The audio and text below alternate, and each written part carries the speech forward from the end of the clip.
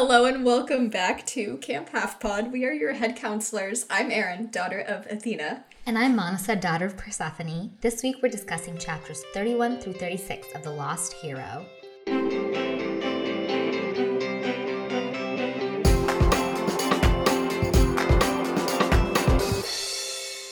Oh man. A lot happens. Only in my two chapters, I have to say. My two Yeah, mine characters. was really easy. In the Piper chapter, real quick little outline there. Leo's wasn't too bad. Not a lot happened, but it's a lot of info dumping. Jason's is just chaotic as usual. They're like, it could only have action if Jason can pull his little sword out and do his little dance. Pull out his special little, what is it, a coin sword? Coin sword? That seems so, not convenient. I can totally imagine myself losing that coin so fast. We're like a minute in and we're just insulting Jason's sword. His stupid sword. It's a really good vibe. We're obviously really in great mental health spaces right now. We didn't just spend 10 minutes talking about how the world is ending before this. Positive vibes only. Yeah. 2022. Yeah, The Lost Hero. Woohoo! Our favorite book. All right. I mean, I do have some hot takes on Jason in these chapters, so I'm excited to get into it. More Jason hot takes. More Jason hot takes. I feel like I have no solid position on how I feel about him. It's very, liquid. It just moves around. Yeah. So let's start. All right. So summary of what we're going to talk about. We're going to meet a couple more key mythological characters. And to no one's surprise, they're always evil. Yay. But our kiddos get out of these situations in very interesting ways, and we get a lot of information. So let's get into it. So Jason's chapters 31 and 32. So first chapter starts off, if you remember, we're about to enter the Laser Mansion house. That's where I want to live. Just completely overprotected with lasers on the lawn. God forbid a bird lands on your lawn. Immediately disintegrated. What about the birds? No wildlife. Fuck the birds. That's what this man believes. What about the bees? Must have no good flowers. No pollination going on there. We'll think about this man's garden later. Okay. We'll table that. Jason almost dies many times quite immediately into stepping into this mansion and is only saved because Leo deactivates every trap they fall into. Leo is in an awful mood. He's incredibly sad about Festus and feels that it was his incompetence that led to his dragon's destruction. Piper tries to tell Jason to give Leo some space, but Jason is taking it all a bit personally. He feels immense guilt for the absolutely shitty things he said about his friend while under Medea's spell, and he also sees how broken Piper is about her father being trapped and is feeling the fracturing of his team around him. This is where I started thinking about Jason's role again. I was like, this is the place where Jason and Percy are very similar. They both take on everyone else's feelings. But somehow Percy's a lot better at communicating and soothing people's fears, while Jason is just still grappling at his own missing memory. But he wants to revert back to that role of being the leader, of being the one that's reliable. And so I was like, ooh, I think it's a good conversation to have to talk about loyalty versus responsibility. Ooh. So Percy is loyal. He's loyal to the people that he loves, and he's loyal to anyone who might show a hint of goodness to them. Jason has responsibilities. He is responsible for the well-being of everyone around him. So there you get, I feel like, different leadership skills, and Jason is really lacking because he's responsible, but he doesn't have the tools to do anything about it. Whereas Percy never wanted the responsibility, but can't help but kind of meddling and talking about people's feelings. We see, no one confides in Jason. Yeah, and, Jason is very loyal to, Leo and Piper, but it's more so out of he feels responsible for them. It's not necessarily because they're his best friends, because they're really not. No. It's been 3 days, Percy's very much you showed me a hint of kindness, I will die for you. So that's why you get him, even though he and Zoe in the Titan's Curse never... The Curse of the Titan? Titan's Curse. Titan's Curse, yeah. Titan's, We yeah, I always got it right. thought it should be Curse of the Titan because it sounds more fun. Sounds cooler, yeah. They never got along. They were always at odds, but Zoe really confides in Percy when Bianca dies. Mm-hmm. And, like, he's also the one who steps up to take on that role because he's like, well, Zoe is my teammate and I'm loyal to her. And and he's also, I think, a lot more emotionally intelligent. Where Jason is almost there. He could be. But he's like, I can solve this. Like, kind of like a dad where he's like, I'm doing the roles and the responsibilities I should to keep my children fed and alive. What do you mean I have to talk about their mental health? So is Percy the mom and Jason's the dad? There we go. Percy and Annabeth are not mom and dad. It's Percy and Jason. Except Percy's... he's also so chaotic. He's the unhinged mom. He's wine mom.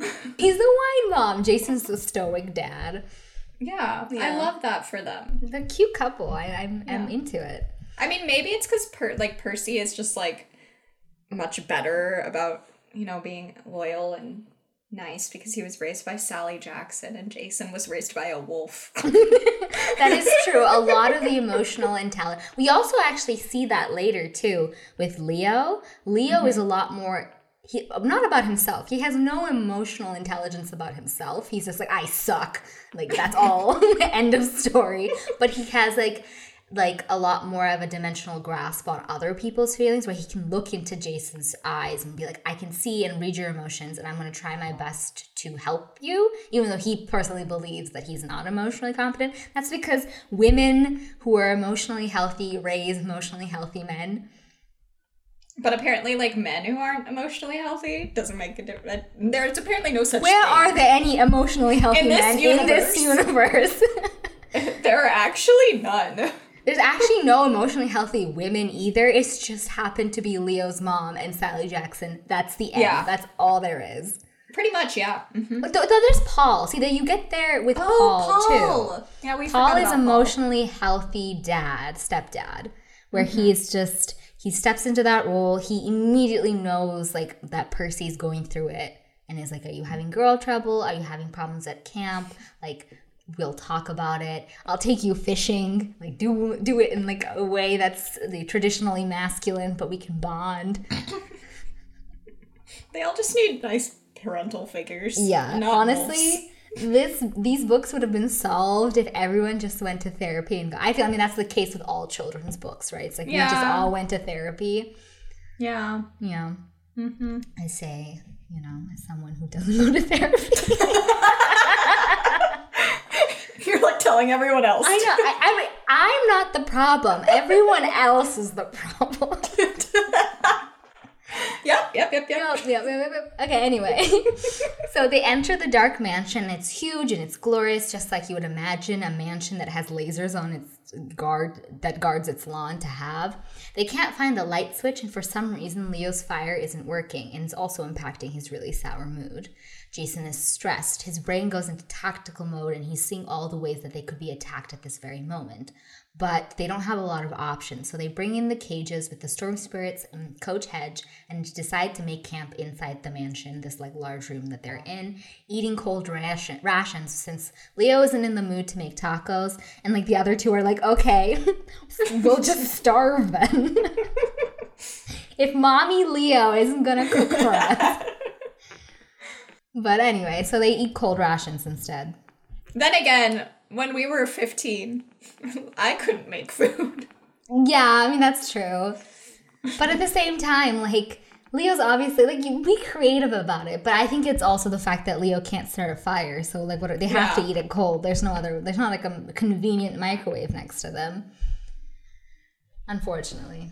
Piper dozes off, and Jason goes over to talk to Leo, who's trying to find a way to open Coach's cage. He apologizes for the cruel things he said to Leo, and in a way, they have a little bit of a heart-to-heart, but nothing can really help Leo feel less sad. It's a lot of internal stuff that Leo needs to work on himself. He needs a good makeover, he's a good Queer Eye candidate, if you ask me. I think that the squad could do a good job fixing him up, giving him some self-love. I think so. Yeah. I think that's a great idea. Bobby would fix up the bunker. Yeah. And Give it a whole new look. they'd all take him out and start talking about, like, do you really need a woman? Is it that what, like, a girlfriend is going to solve all of your problems? No, it starts from within, Leo. But, Rick doesn't believe that. He's like, girls fix men's problems. So Yeah, obviously. Jason says that Leo did fix Festus, and for a short while he had given him a purpose and a life, which helps Leo a little bit, but honestly, Jason doesn't know Leo that well and can't really read him, so Jason goes to sleep and Leo takes watch.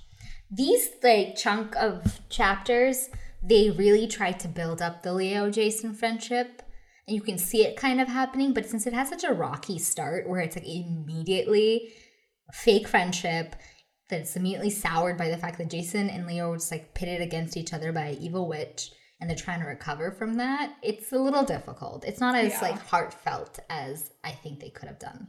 But, oh well. Jason wakes up to Coach awake and yelling, smashing his club against the sofa. Coach is still low-key thinks that they're being attacked on the Grand Canyon, and it takes a bit of calming down. I want you to know that I've been rewatching New Girl. So you're just imagining Coach? Coach, I just imagined Coach, and I was like, wait, what? I do that to, any coach, I realize. Even, went to a football game, and, coach, Pete Carroll is the coach of the Seahawks. I'm like, how's Coach doing? What's the coach doing? It's immediately just Coach. That your job title is now your entire personality. And this is who you are. So Coach Hedge will be called Coach. First name Coach, last name Hedge. Yeah. Coach finds out that the quest wasn't actually to save him, but they just happened to run into him, which I was like, Percy would never leave Grover behind. But true. To be fair, Coach Hedge is kind of annoying guy.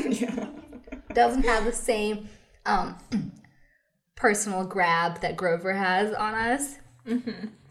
But it's fine. Anyway, now that it's day, Jason starts to see that the mansion is decorated in pure gold. Even the curtains seem to be spun with gold. That's when an older, pudgy-looking man in a white bathrobe steps out with a toothbrush in his mouth, looking a bit like Scrooge with a silly little nightcap. He calls for his son, Lit, saying, that's his name, Lit, saying that there's strange people in the throne room, and Coach responds by raising his club and yelling, die. And that's how the chapter ends. It was an interesting chapter, but we'll continue. Chapter 32.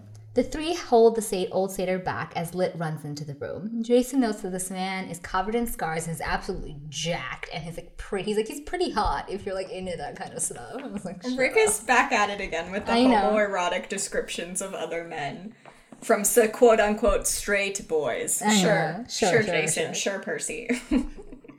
They apologize to the homeowners for trespassing and calm Coach down. The older man asks them to sit so they can talk, something that Lit feels is a bit scandalous, and that's when the man introduces himself as King Midas. Finding out that King Midas is now alive again is a shock for everyone, including Midas. Midas doesn't remember dying, but essentially just woke up, and it's this is the new world, and they ended up in Omaha because they had heard there was an oracle there, which was clearly incorrect. Why would an oracle be in Omaha? I think there might be one in Trials of Apollo in Omaha. Really? I know that they come back, Lit and Midas, I think Midas come back into play. And so I bet there is one. He might have been planting that seed. There's quite a few oracles in Trials of Apollo. It's a thing. I do not believe Rick had any plan to make any other series. Yeah. It seems like he's winging it. He's winging it. Midas explains that he makes gold and that Lit was a famous swordsman once called the Reaper of Men back in the day. So a lot of this chapter is slowly peppering in the backstory of Midas, so I thought I would just tell you it so that we can save some time. So Midas was a king in ancient Greece obsessed with money and gold. He asked Dionysus to give him the power to turn everything he touched into gold, which was granted. But then he couldn't eat anything, drink anything, or smell anything. And he accidentally touched his daughter and turned her into gold. He begs Dionysus to remove his curse, who tells him that he can reverse the curse by dipping his objects into running water. He then swore off gold and material objects and started worshipping Pan.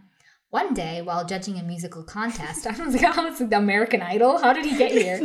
While judging a musical contest between Apollo and Pan, he chose Pan, offending Apollo. Apollo then turned Midas's ears into donkey ears. Interesting. Yep, that's that story. So that's kind of peppered in. Midas now has the ability to turn things into gold, but he also has the ability to turn it back again because he just has running water. The mansion itself doesn't have any running water, so he doesn't lose any of his gold objects. But there's a river that apparently runs next to the house that they can just like go wash things, including Lit, who sometimes turns into gold if Midas accidentally touches him. Damn it, not again. Not again. And that's how he makes his money for his fancy mansion and lasers. He takes Piper's backpack and turns it into gold. It is now magic and can hold the storm spirits safely in them, so they don't have to trudge around this huge cage anymore, which is convenient because Festus is gone. Midas also reveals that he has turned his daughter back into gold because she was annoying. He's like, I liked her. She talks less as a gold statue, so I've turned her back into gold. So I'm like, oh, so you've regressed. He was going towards the like non-materialistic, like reaching nirvana, Buddha-esque vibe, and now he's regressed. Mm-hmm. He's decided to get worse. He's like, New Year's resolution. 2022, I'll just become the worst version of myself. He also now clearly has a hatred for the gods because one of them gave him fucking donkey ears. And Jason starts getting the feeling that this man may not actually be an old, harmless old man. Midas also casually mentions that he sells his gold objects to bankroll his patron. This is a key word in this entire series is patron. Yeah. As soon as they hear patron, like alarm bells go off in everyone's minds. Yep. Obviously, the trio is not into this, and Midas explains that neither were his last visitors, the hunters who had come by a couple days ago. Jason is immediately thrilled. He is just a couple days away from his sister. Midas explains that even though the girls had been able to get away, the trio won't be able to. They either need to become gold or die. With that, he touches Piper and turns her into gold. Leo tries to summon fire, but apparently fire dampens gold and also tramp speak, and he's turned into gold as well. Jason has to think fast. He chooses to fight Lit instead. He's like, you said die or turn into gold. I choose to fight Lit and like try to win. And Midas is just like, okay, well, I said you can die via Lit. You can't, like, win, but okay, could try. Good luck, kid. Good luck. Lit is fast and brutal. Jason's mind immediately analyzes Lit's fighting style, which is all offense, no defense. Jason doesn't fight like a Greek. He even out loud says, I fight like this because it's legion training. It's Roman, but who knows? Who could he be? We don't know. Jason sends Lit toppling over, and Midas comes over to help him up, accidentally turning his son into gold. Now Jason faces Midas, who is fast and lethal as well. But Jason uses his powers, remembering that gold is a great conductor of electricity, and creates a storm inside the room. The rain changes his friends back into humans and causes Coach to come. So Coach, by the way, I forgot to mention, left the room because he was being just absolutely chaotic and unhinged. So they were like, we need to have a conversation with the homeowner, so why don't you go, in the hallway and just stop bothering us? And he never comes back until, of course, everything has already been resolved. Jason grabs them all as Midas's previous items start turning from gold back into their original forms, and they run out of the mansion. Okay, so something that I thought was funny is like Jason's internal dialogue is pretty funny because he's just like, you kind of see that like hint of having ADHD where he's like trying to focus on what's happening in front of him. But he's like, for example, Coach is like destroying everything with his club. And he goes, oh, like, Coach Hedge is like really beefy looking. And he's like, can you call a goat beefy? Like, is that a slur? Anyway, Jason put the thought aside. And I was like, he's pretty funny, but he's just so dampened down. Mm-hmm. That is kind of like, eh. Yeah, and the third person instead of first person, like we got with Percy, like you don't really get to see like how witty all of them can be. Exactly. It's just, he tries to make them seem, even that's why when you read Percy as Percy in these books, he's not as funny as he is in the original because it's, again, third person. It's not this like unhinged 13-year-old just like word vomiting at you and you're reading. Yeah. I also think it's really funny that like these last couple chapters is everyone being shocked that dead characters of Greek mythology are alive again. Is like this, everything is always a bad time in this universe. Bad things are always happening. Weird things are always happening. Just like go with it. Like what's this another thing? Like, of course, It's not shocking. Of course they're alive. Whatever. Of course they're it's alive. Fine. Yeah, the gods are alive. He's like, oh, and that's the whole thing too. They're like, I can't believe like Midas is alive and Medea is back alive. I'm like, Medusa's alive. That was like the But first she's a monster. monster. But she like reforms, and technically Medea and Midas are humans. So that's supposed to be the like shock. Like, why are the humans coming back and I not feel just the monsters? I If don't they know. have a Wikipedia page under the tab Greek mythology, they will be coming back at some point. Just not the heroes, because, you know, we have new heroes now. We don't need old heroes. I'm pretty sure Hercules is in one of these books. So. I have no memory of that. I so know. I can't. I know. I will say the last, my last note is like when Jason summons lightning and he's like pointing his sword in the air and he's fighting. I was like, is Jason cool? Like, if he wasn't boring, would he be cool? I think he would be if he had more personality. Because his powers are cool. His powers are pretty cool. And he's just like, you know, he's not bad. He's not toxic. He's just boring. Yeah. Yeah. Yeah. Well, those are my thoughts. Love it. Love it. Thanks. You're so welcome. Okay. The next one is Piper, chapters 33 through 34. Which are the more uneventful chapters. So Piper wakes up and from being cold, and the boys fill her in on how they beat Midas. They're all sitting around a campfire in a shallow cave in Pikes Peak, Colorado, because Jason conveniently harnessed some storm spirits to bring them that far. He had been following that glittery air trail that he spotted like the day before, but it faded a lot and disappeared over Colorado, so he made camp for the night. And Hedge says that Aeolus's floating palace should be anchored directly above them at the peak of the mountain. And Piper remembers that the hunters were also heading west, so maybe they'll run into Talia. Piper, feeling really scared about her dad, grows reflective, and she thinks about what her dad would say if he learned all the Greek stuff was real, about the enormity of the quest she's on, and then we get some more problematic Rick trying to write a woman of color, where she talks about her shame about being Cherokee again. It doesn't really further the plot, and it just, once again, if this was written by a native person, it would come across very differently, but it's not. And it kind of seems like all Rick knows about being native is shame and animal stories. Because that's all, we get a story of her talking about her shame and then a animal story her dad told her. And it's like, Rick, Rick, this is not furthering the plot. Anyway, so the story is about a man sacrificing his wife to a snake.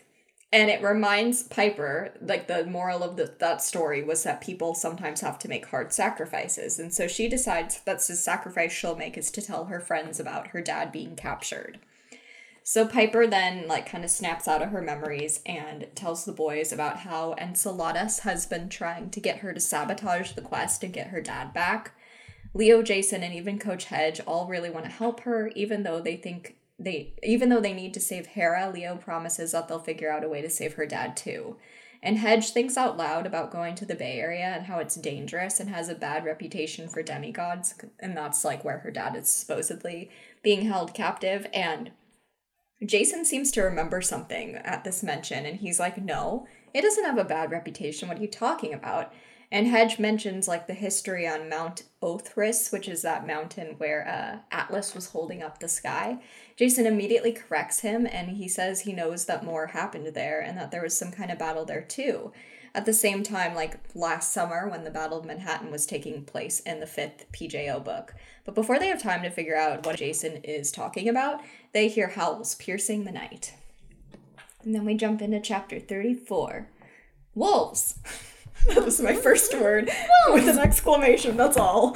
But these are not the, like, good... I don't know that I'd call Lupa good, because she's kind of mean, but, like, you know, She's morally. a girl boss. The girl boss Lupa wolves, nor are they the less good, but more interesting Omegaverse wolves. This is a giant pack of scary wolves, led by a wolf man named Lycon, King of Wolves. So tell me about who this dude is in mythology. So he's from Greek mythology, once a powerful king who was cruel and shitty to his people. He wanted to test to see if Zeus was actually really that powerful. So he roasted his son and served him to Zeus to test if he would notice. And my man did notice, and he turned Lycaon into a wolf as revenge. And I was like, you know, if Zeus had a nickel for every time one of his, like, worshippers tried to feed them his children, you'd have 2 nickels, which is not a lot, but it's weird that it's happened more than once. Why is this? And why did he get? At least she caught it both times, you know. At least he wasn't fooled. Fool me once. But of all things, like, it's like, oh, actually, you thought I was giving you meat. This is like soy. Haha, got you good. No, this is my son. Like, this is my son. Yeah, why don't they just use like impossible meat? I know. That'd be a way better prank. Come on. I know. So apparently these evil wolves have been tracking the demigods for their whole quest and trying to kill them, which I was like, it kind of took them a while. Like, they kind of suck. Whatever. Piper conveniently remembers Lycaon's myths, and my thought to that is, like, what was the movie her dad was in? Like, why were there, like, the myths that was in this movie that she's familiar with are really random, and I want to know. So she remembers the story of how he invited Zeus to dinner and then fed him human flesh, which, again, I was like, this seems like an extreme way to test Zeus. And then Zeus turned him into a wolf. And this is the first werewolf where the word lycanthropy comes from. And so Team Jacob fans rejoice. So Piper tries to charm speak the wolves to go away, but she's too weak from her injuries and having just been turned into gold. Piper recalls that werewolves can be hurt with silver, which maybe Piper's just a big Twilight fan. I know. I think that kind of tracks for her. Maybe her dad was in Twilight. Oh. Oh, no, he couldn't be in Twilight because they didn't cast any actual native people. They did. They did? Yeah, just not Jacob. Just is not a white Jacob. man, yeah. My friend roommate was dating someone who was in the Twilight movies. No way. Yeah, so every time I went over to her house, and they lived on the upstairs floor. If I went up there, they would always be watching Twilight. I was like, every single time. Wait, with the person who was in Twilight? At the time I saw them doing it, I don't think he was there. Okay, because that would be extra weird if he's like every time, like, what do you want to do, babe? You want to watch the movie I'm in? Wow, small world. That's cool. Piper tries to charm... Oh, I already read that. So Piper recalls that wolves can be hurt with silver, which they don't have any of, so Hedge just charges, and Leo throws a bottle at the wolves, which was full of gasoline, and then he lights everything on fire. So Leo at least had a plan. Hedge was just kind of running. This can only keep the wolves away for so long, but then suddenly silver arrows begin to fly through the air and hit the wolves. The bad wolves leave, and then a small white wolf burst into the cave, followed by a troop of hunters in white and gray winter camouflage. That's right, it's the Hunters of Artemis, led by none other than our girl Talia, Jason's sister. Small world. I've noticed, like, a couple people have, like, commented or emailed about, like, Jason and Piper being the perfect example of a compet couple, which for anyone who doesn't really know what that means, because it's a very, like, a internet social justice word. It means, like, compulsory heterosexuality, which is, like, when people act or present as if they're in, like, as if they're straight or in a straight relationship when it's, like, forced. It's kind of like, whether that's by society or by, like, their parents or community, like, acting straight when you might not actually be. And I was like, I can see that in this chapter, especially because there's a bit where, like, she's cold and he is like, oh, I could snuggle you, and it's, like, really kind of awkward. Like, they kind of cuddle into each other, but it feels super forced, and, like, because their relationship quite literally is, like, forced. Fake, like, yeah. It's all fake, and they're, like, trying to make it work, and it feels really, like they're both performing something, but they don't really know if they actually like each other, and so I like that reading of them. I have another note that I like Hedge. I like Coach Hedge, but he's like the complete opposite of everything we made fun of Grover for, but it's somehow worse. It makes me miss Grover. I was like, at least Grover was like emotionally intelligent and like, he wasn't always the butt of the joke. He sometimes provided something. Coach Hedge is nothing but the butt of the joke every single time. Pretty much.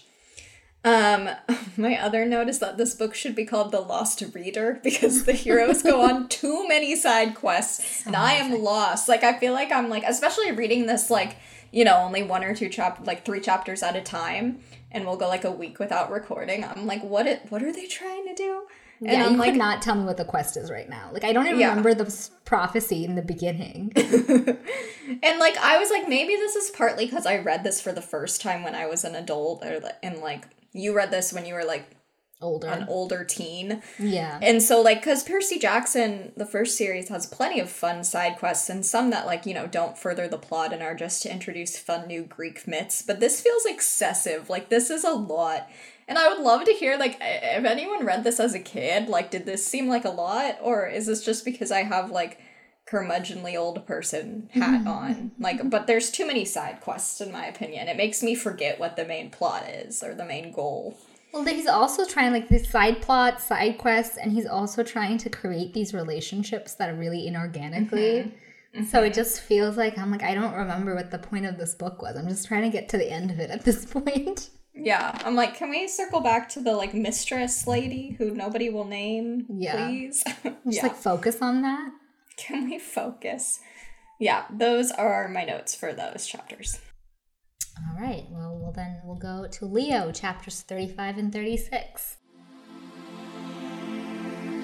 So we return to our favorite trauma towel feeling bad about himself.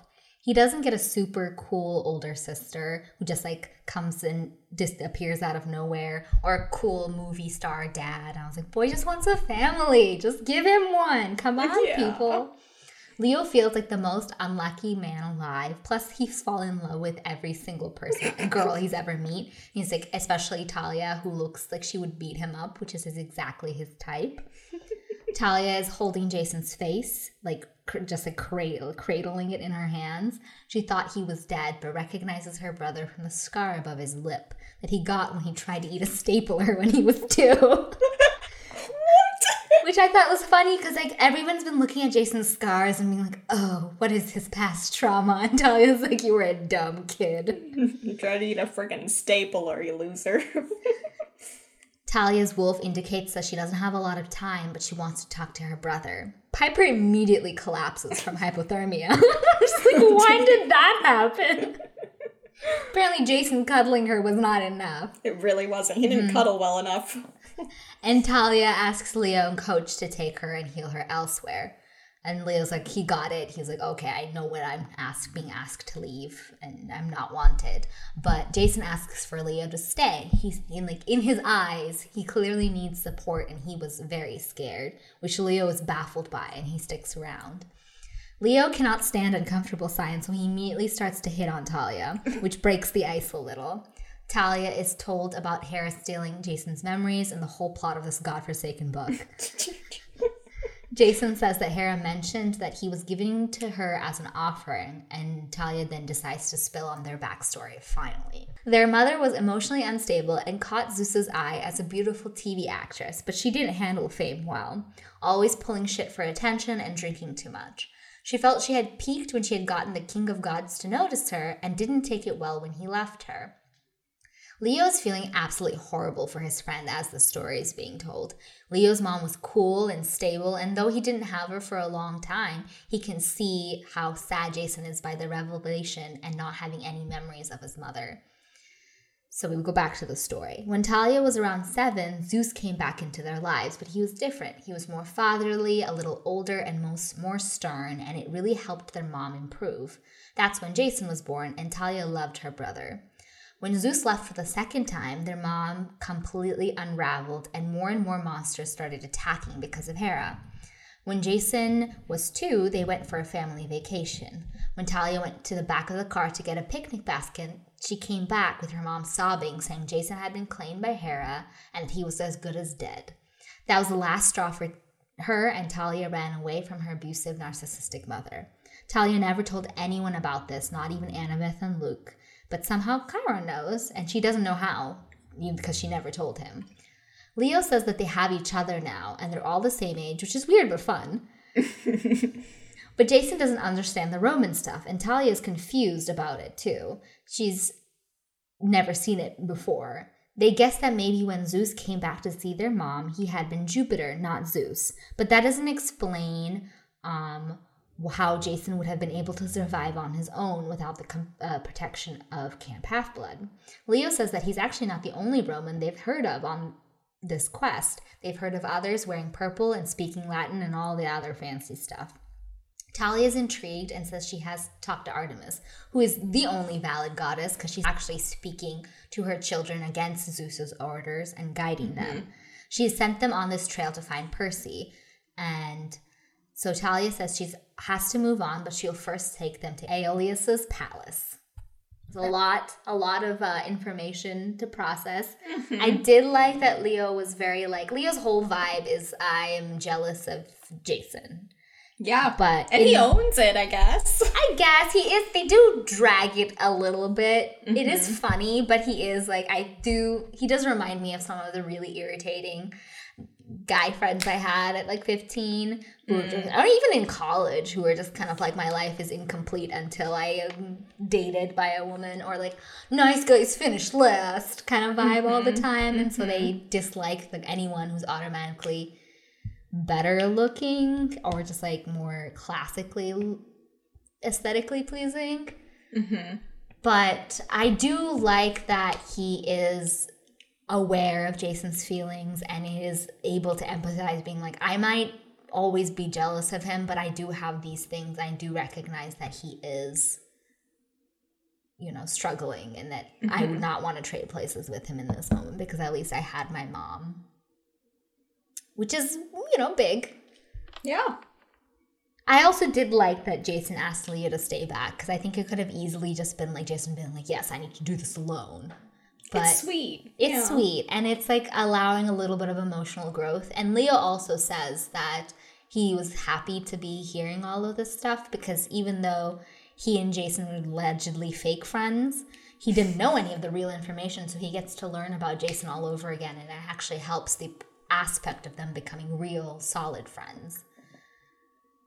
And I think it's also healthy for, unlike, I guess, how Piper was dealing with it in the beginning, it's healthy to immediately be okay, we're erasing the past of the fake friendship. We're not going to try to hold on to that because we know it's fake. So we're immediately going to jump into trying to redo this and trying to do it better. Rather than Piper being but we're in love. Let's see if this actually works. Yeah. With our real memories. It is disappointing that Piper is passed out, but I get that if Piper was also in this situation, it would seem more first of all, Jason would probably choose Piper to stay back. Yeah. And also it would be oh, well, they're just advancing their romantic relationship and Leo's in the dust again. Rick does conveniently like to knock one of them out so the other two can have a moment, or make one of them take a nap. That's the thing with Grover, right? The only reason Percy and Annabeth got any alone time was Grover slept constantly. Yeah. Yeah. All right, chapter 36. Everyone is dressed warmly and given hot chocolate, and then they are taken to run up the mountain at amazing speed. Leo is out of breath and tired, but he walks next to Jason and checks up on him. Jason is not doing well with all the new information he's been given. Leo reminds him that he's fighting amnesia and that Talia loves him a lot. Emotional comfort is a bit out of Leo's comfort zone, but he's trying. They arrive at the entrance of Aeolus' palace, and it's scary, like a scary ice bridge with a lot of wind around it. Leo asks Jason if he could just fly them up instead of taking the scary bridge, and that's when they realize that this is not a power that is shared among the Grace siblings. Talia sends Phoebe, who is the other hunter, on her way, saying she'll be back as soon as this is over. I'm imagining Elsa's castle. I honestly, yeah, but with the bridge from Shrek, but ice. What? You know that rickety bridge? No, I know what you're talking about. Yeah. So, so they're trying to go over it, but clearly it's going to be bad. Yeah. Leo is walking on the bridge, but is completely distracted by the design of the bridge and why storm spirits who can fly would even need a bridge. Talia says you need a bridge to connect to the mortal world, which is triggering an idea in Leo and starts getting him excited. Of course, that makes his body temperature rise and makes things a bit more dangerous. He's trying to cool himself down, but he's also really hyped up. He says that Hera called Jason a bridge. He's connecting two places and that he was an exchange. It's all connected, and he even brings up Jason's dream of where Hera was being kept, which is called the Wolf House. And Talia actually knows where that is and what it is. Then, because of all this excitement, the bridge underneath Leo completely melts. He would have died if Jason hadn't caught him and gets him to safety. But by the time they get their bearings, they realize that Talia is on the other side of the melted bridge. She tells them to go on ahead to save Piper's dad and that Jason knows in his heart where the Wolf House is. I was like, he's amnesia, just scream it out loud. Yeah, give him the coordinates. And that she'll meet them there. They have less than 24 hours to get all of this done, so they head to meet the King of the Winds. All right, that's the end of my chapter. I literally didn't have a lot of notes on this one because it's just a lot of information and Leo feeling bad about himself and then immediately hitting on the first woman that enters his life. Yeah. That's Leo's vibe. Yeah. As a way to move forward. It's like, why go to therapy when you can hit on women? Okay, I got a couple of lightning bolt questions. So the first one is a question that we got emailed to us from The Worm, which is a great name I know. to have on an email, and I love it. And it was actually specific to chapter 10, even though we're on chapter 30s in the 30s. But this is what we get for recording too far in advance. And so at one point when Piper is like transformed into super hot, Jason calls her a knockout, which first of all is a weird thing that like no one says that anymore, Rick. But just calls her a knockout, like blurts it out and then is like, oh crap, I didn't mean to say that out loud. So the question is, have you ever had a moment where you blurt something out like Jason did there? Constantly. There was like a good chunk, I mean even now, but there was a good chunk of years where I quite literally had no filter. But there's like a very specific moment and it's haunting me. Like it haunts me even to this day. It was like in the 7th grade and I didn't have a lot of friends because we just started a new school. We were all like suddenly in middle school at the time. It was a transition year and I didn't know anyone in my class and there was this one girl who was like pretty popular.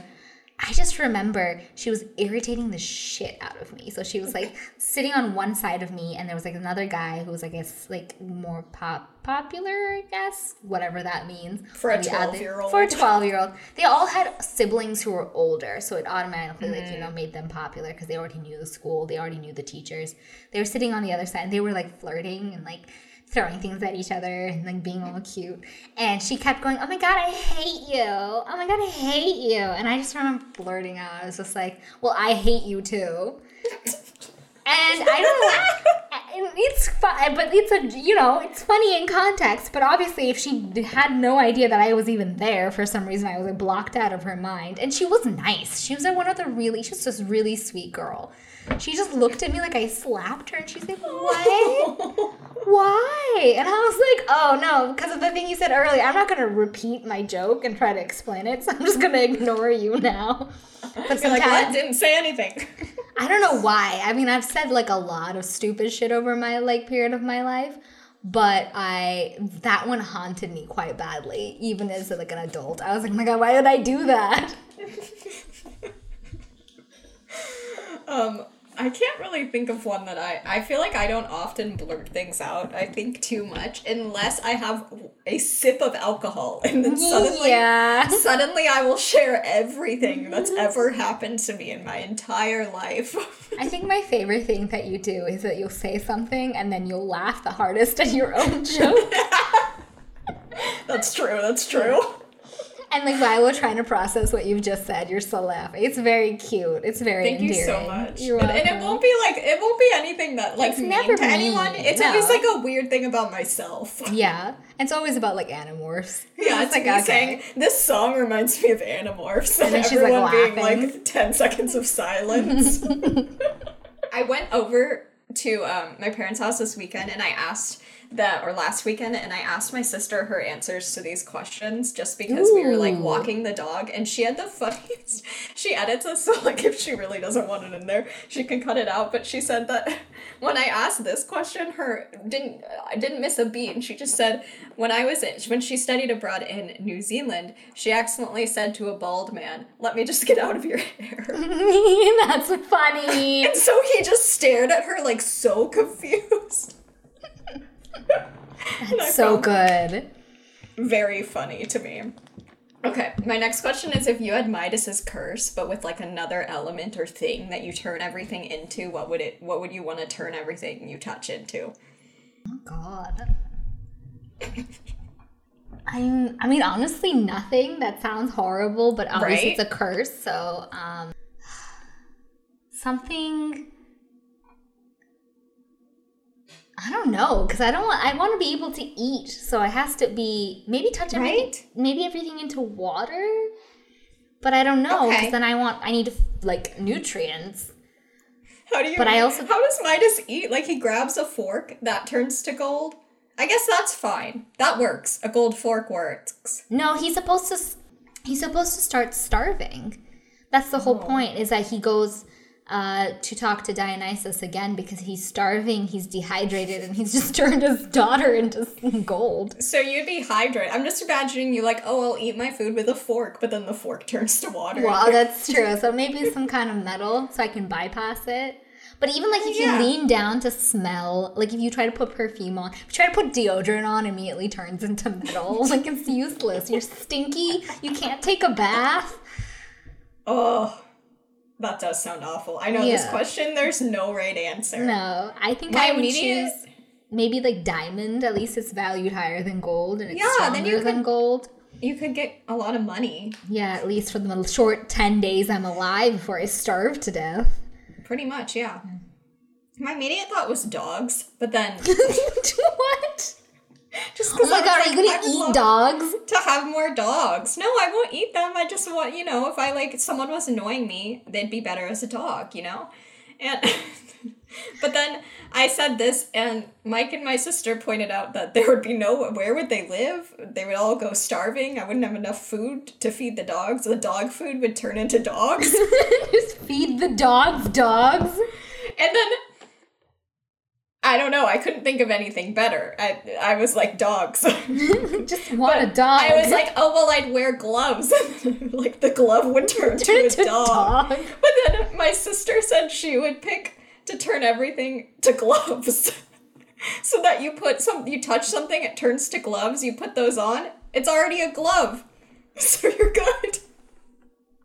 Okay, guys. But then I'm like, what are you going to create? Glove world? Like, what is the purpose of that after that point? We're trying to get around the curse, but it has to bring some kind of benefit. Like, I can make a diamond glove. A glove out of diamonds. It's going to be uncomfortable, but it's going to go for a lot of money.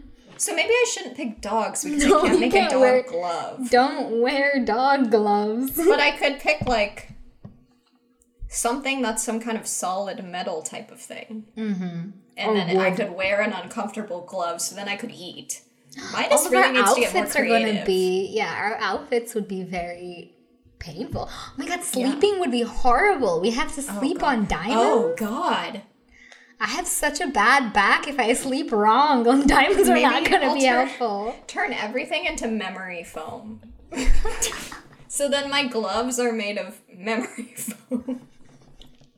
But then you can't sell. I mean, I guess you can sell. I could start a business.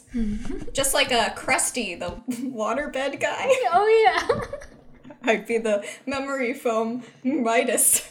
You'd have a lot of diamonds for 10 days. You'd get really rich. Yeah. And then I'd perish. Oh, you'd make your diamond gloves, though, and then you could eat. Yeah. But would it be worth it? Grumpy. Yeah. Would it be worth it? I would be such a nightmare to be around because I'd be like so sleep deprived, uncomfortable, and stinky because I can't shower. The moment water hits my body, turns into diamonds. Oh, no. Honestly, what a terrible curse. I know. Okay, I really did not think this through. Yeah, no, Midas really didn't know what he was wishing for. My last question is, if you could be half human, half animal, like a werewolf, but like a traditional werewolf where you turn into that animal, like, in the full moon, what animal would you pick and what would make you turn into it? Okay, so 2 things. If I want to be like a cool, edgy, adventurous kind, I think I'd turn into like something that can fly. So I want something opposite vibes. So like, but like a predator of the sky. So like some kind of really large eagle. Ooh. I think the other option, eagle, like a golden eagle, very, very like maximum ride, except I'm a full eagle rather than just having weird wings in my back. And the thing that would turn me into it is, I think like a full moon makes sense. Like it's only once a month. It's like not too over the top. Is it only at night then? Yes, only at night. Oh, Eagles don't have good night vision. I know that from Animorphs. So then maybe on the 3rd of every month. So I know I don't have to go and Google when is the full moon gonna hit. Yeah. All of that stuff, or hide from like the clouds or whatever. It's just like I know exactly on the 3rd and make sure my calendar has it booked out. But my second option would be some really rich lady's golden retriever. And I would want to turn into that all the time. Anytime I had any kind of responsibility, I'd immediately just turn into this rich lady's golden retriever. Anytime you feel slightly slighted by anything, you're like, I'm going to turn into a dog. Yeah. But like a really and then I just go get really pampered and like that'd be nice. All of that stuff, and then I would maybe turn back into human. Maybe I wouldn't. Maybe I would just be the dog forever. That would be nice.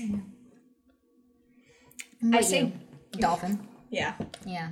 Okay, but like then I started thinking about it logistically. Well, I would want to turn into said animal during my period, so I don't have to exist in my body. But would you want to, like, the moment your period starts, see, that's the issue, turn into a dolphin in your apartment? And then also, like, what would happen to, like, I don't live that close to salt water, like it's a bit of a drive where I gotta fill the car up with salt water. But then when you drive me to a beach, then like, what if I swim too far away? Yeah, and then you turn back into Aaron in the middle of like the Atlantic Ocean. So the more like, I think the safer option would be, I think it'd be nice to turn into like a little frog. What if you get eaten? Well, I'd plan for this, so like Mike would care for me as a frog. I'd get a terrarium. He's like, that wasn't in my vows. I'm out, man. And then it would be like we'd plan for it, I'm sorry I can't come into work next week. I'll be a frog. Mike having to explain to people why his date to this wedding is a frog. It's like, it's because my wife is on her period. No other explanation. Oh my god. Or maybe something a little more durable. I don't want to be a cockroach, though, but like worms, you can cut them in half. You could be a worm. I'm like an eagle and you're a worm. What if you ate me? I don't eat worms. Don't certain birds eat worms? Yeah, but I'm like a golden eagle. I'm huge. So like pick out the apple. In that cartoon. I would get revenge on the chickens that ate you. Thank you so much. You're welcome. It's a hearty meal too. I know. Whole ass chicken. Full chicken. Wow. Oh no. I'm really glad that neither of us are cursed. I know. As a werewolf or a werewolf. Or with Midas's curse.